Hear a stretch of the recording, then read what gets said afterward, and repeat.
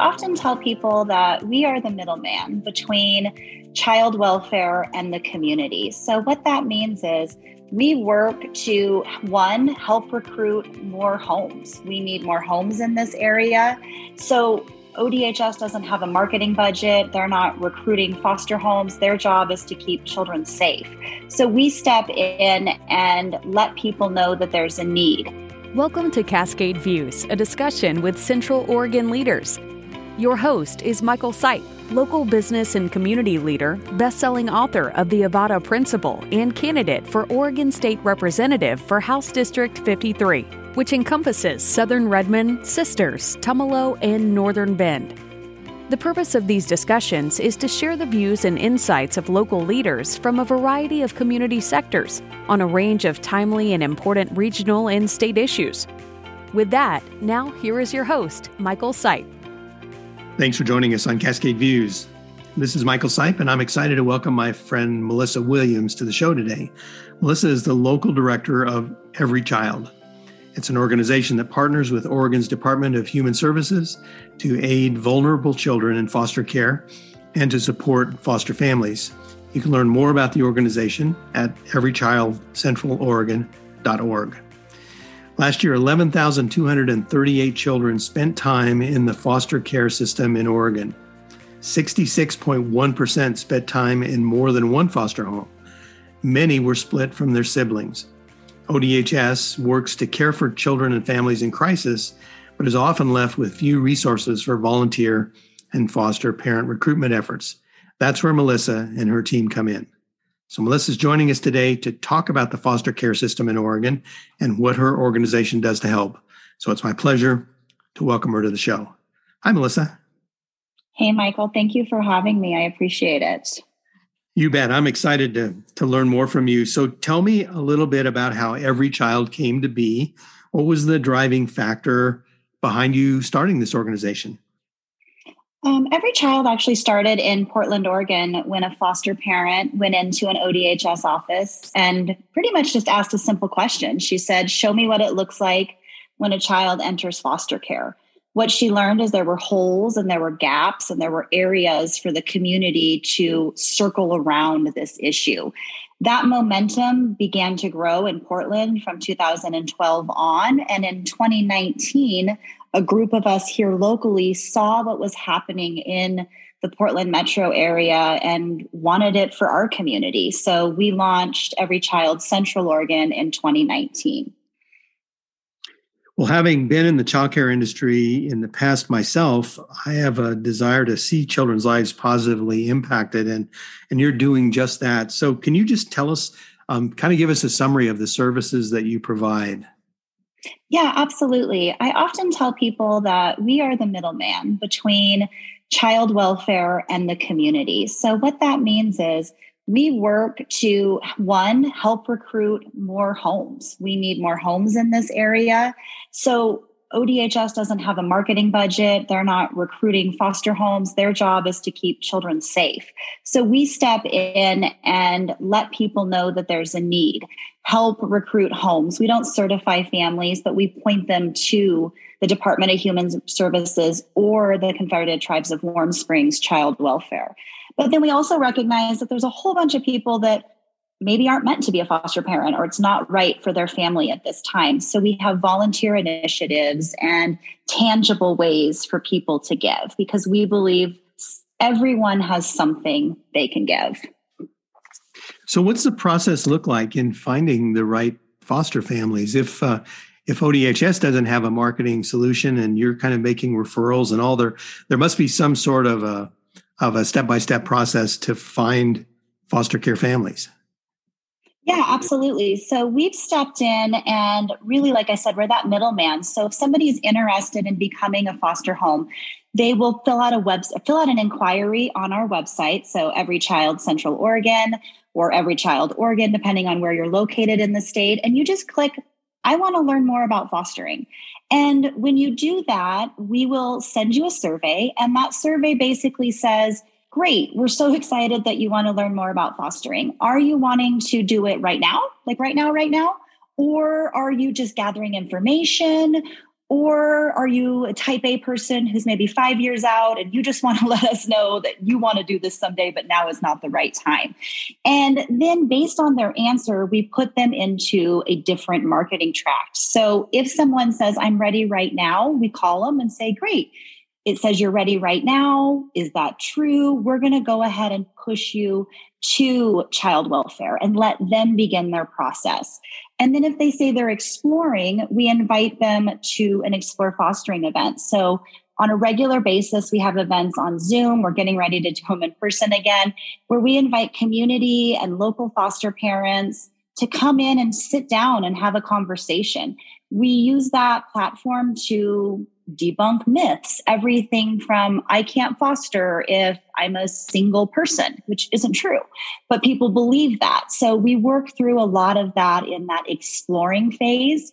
And then for those who are saying, you know what, I'm just not ready, but I want to do it someday, we put them in our volunteer track because we know that if they start volunteering and they start engaging in the system, that they're going to learn fairly quickly if they want to be a resource home, yes or no.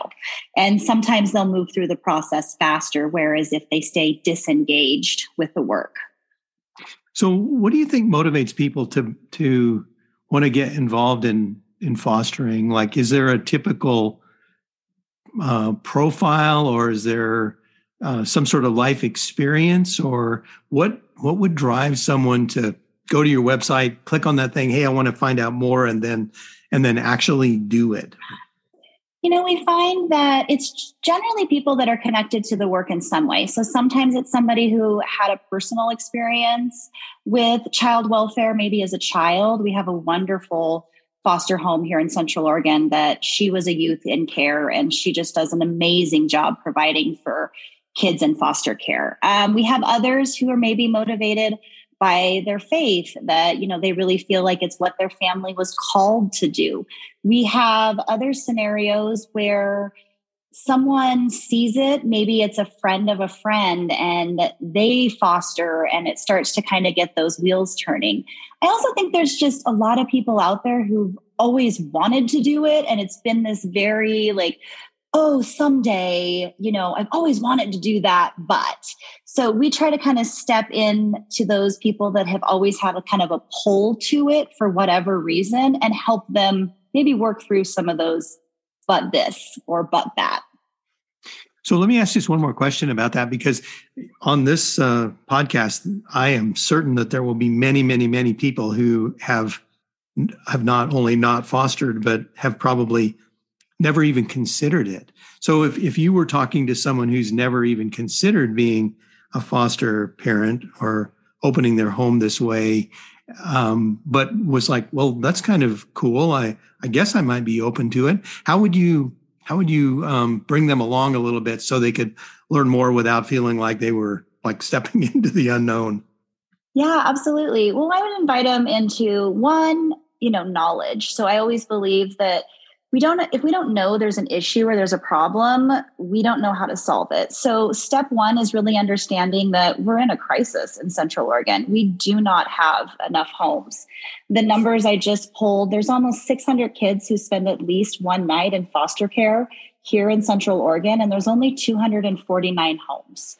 So that's not enough, even if you divide it any way you can divide it. And the bulk of those homes are relative providers. So there's somebody who stepped in for a specific scenario or a specific child. But we have children coming in on a regular basis who don't have somebody in their network who can step up for them. So one is knowing that there's a need, because I think it's easy for us to be like, well, there's people that do that and I'm sure they're great, but it's not my problem. Well, it really is our problem. And it's kind of everybody's problem if you live here, because they're our kids and this is our community. So we should care about it and be educated about it as well. And then I would say, start looking at your life and start having a conversation. Come to an Explore Fostering, fill out the inquiry and just say you're exploring it.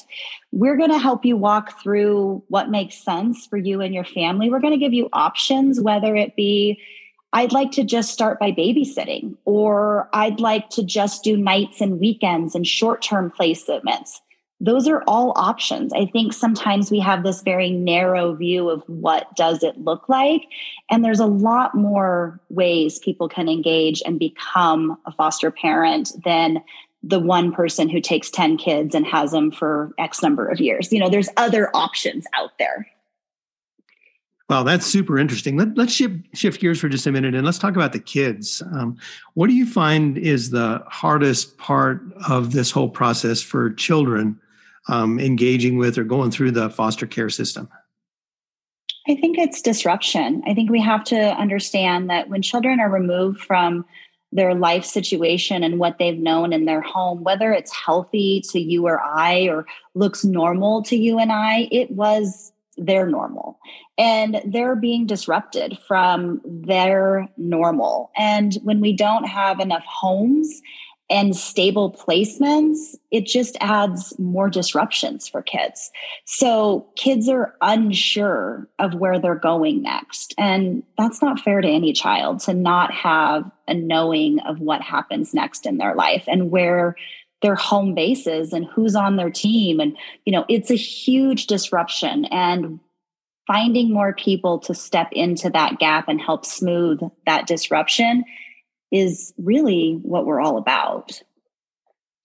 Well, what I'd love to hear are maybe a couple of stories, anonymous, of course, so that we can maybe understand this a little bit better at the human level, at an individual level, about how kids' lives and or foster parents' lives are being transformed through your work, maybe even the lives of the birth parents. Yeah, absolutely. So we had a volunteer reach out to us, and she was kind of on that fence of like, I've always thought about fostering, but I'm not really sure. And I'm a single provider. I'm a single lady and I live alone and I don't know that it's right for me, but I have a heart for this. So she started by just organizing some gifts for us. We had a huge Christmas event where we did one night of free childcare for local foster families, and Santa was there and the bounce houses. And so she just sat at her house and made these little gift bags for us and helped us organize them. And then she went from that to doing respite. So she stepped in for a family and said, I just want to help you guys on a weekend and give you a break. So she took a couple of teenage girls and gave the foster provider a break, which was hugely needed. And in that scenario, what she found was she really had a heart for these girls and they were doing really well with her. And so it began this conversation of maybe she was the right fit long-term for these children, at least until some more permanency can be resolved with their birth families. And she's now getting certified to be their foster placement. And we're in the middle of helping this transition happen that's healthy for these two girls and healthy for the resource parents and foster parents and this new provider. So that's been just an amazing thing to watch from somebody really kind of going, I have an interest. I kind of want to help. I'm not sure what my place is. And she's jumped all the way in. And I understand that's not everybody's story. So another great thing that we had happen recently, we had a sibling group of 4 kids come in, and a biological relative stepped in to take all 4 kids, and she didn't have anything. She needed shoes for all the kids, clothes for all the kids, items, car seats. It was a lot of items to take 4 kids. You could imagine adding 4 kids overnight to your family. And a member in the community saw the need on our My Neighbor platform, and she didn't have the financial means herself to support all the needs of this big need, but she rallied her friends. So she made phone calls and reached out to different friends and said, hey, this is happening in our town, and will you help me? And they came together and they provided over $1,000 worth of resources. And this sweet aunt called us and she just cried. And she said, I didn't think anybody was going to help me with anything or even cared that I was doing this for my sister's kids or so-and-so's kids. And to have everyone come around me like that just made all the difference. And it helped make her feel like she could do it. Wow, what cool stories and cool stories of community. What other type of partnerships can help you in and pulling off this huge task. Who can help, and are there some key things that you need? Yeah, absolutely. So one is always awareness. I mean, being on here today is just a gift to us. You know, if you know someone or have somebody and you want us to come speak at one of your events, please invite us. We would love to speak. We'd love to continue to spread the word of the work that we're doing, but also the great need, whether it be with your team meeting, your staff meetings, a public event. We're always open to that. Secondary, I would say we always need financial partners and those really willing to step into this work with us and believe in what we're doing. We're launching a new program right now called Homes for Homes.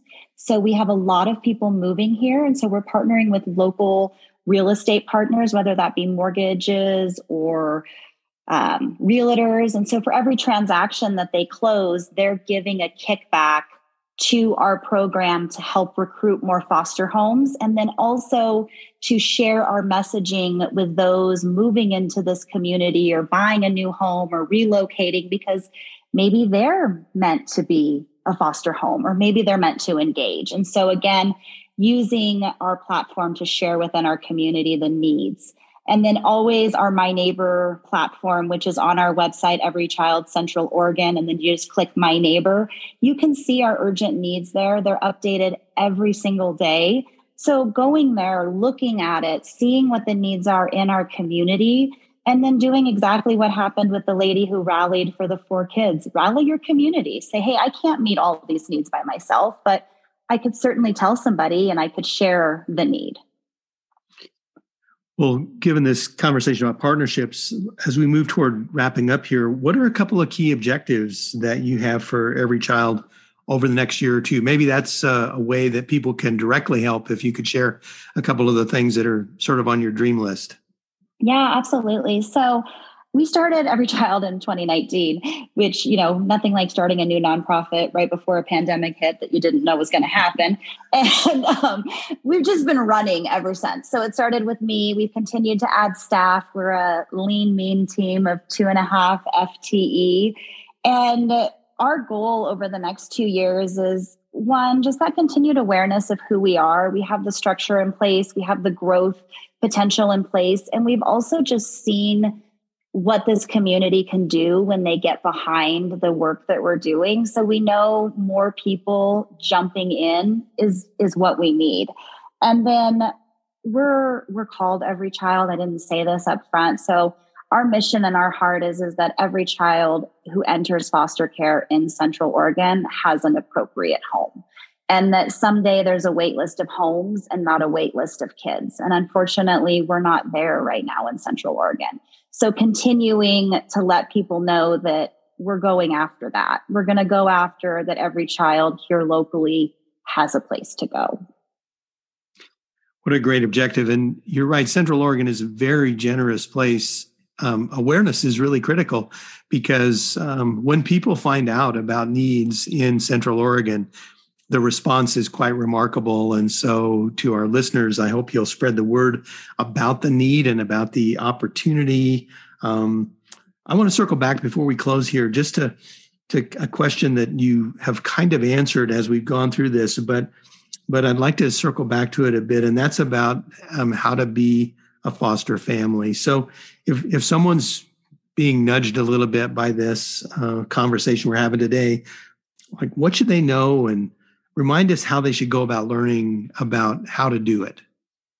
Yeah, so go to our website, everychildcentraloregon.org, click foster or click connect, and just check that box that says you're interested in fostering.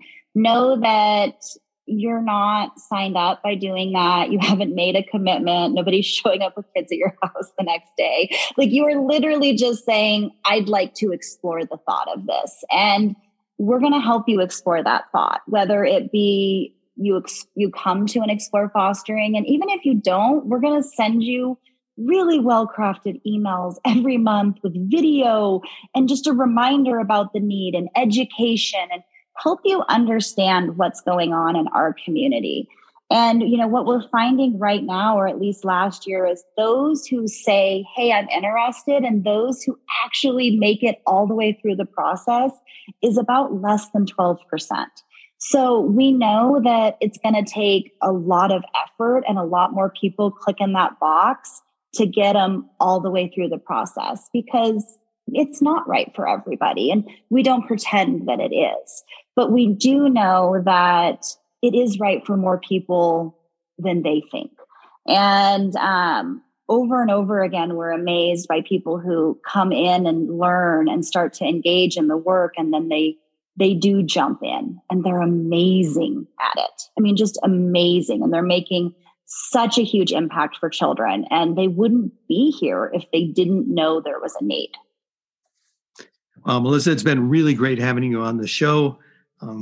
I'm really grateful for the work that you do to serve our community. I think my main takeaway out of our conversation today is that you've created an on-ramp, that there is a way for people to learn more, and some easy steps to figure out if and how they might participate and help in this. Also, the numbers are staggering, but they're not staggering in that it's totally doable that in this community we could accomplish what you have as an objective, that we have a waiting list of homes instead of a waiting list of children.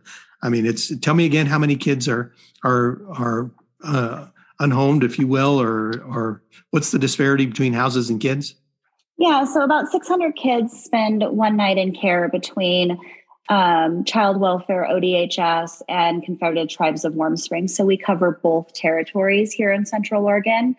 And there's 249 homes in total. So nowhere near enough to meet the need, and nowhere near enough for people to even take a break. There's no backups. Sure. I think maybe from your perspective, it seems like, like an enormous number, and it is a lot, but gosh, it's not like 40,000 or 400,000 or something. It's only 400. So the community could certainly help you hit your objective of resources in order to serve that relatively small population in a region of our size. I would agree. I would 100% agree with you. I believe that this community 100% has the ability to meet that goal, and that there are people out there who are ready and waiting, but just didn't know that there was a need. Wow, this has been great. My guest for this show has been Melissa Williams, who's the director of Every Child Central Oregon.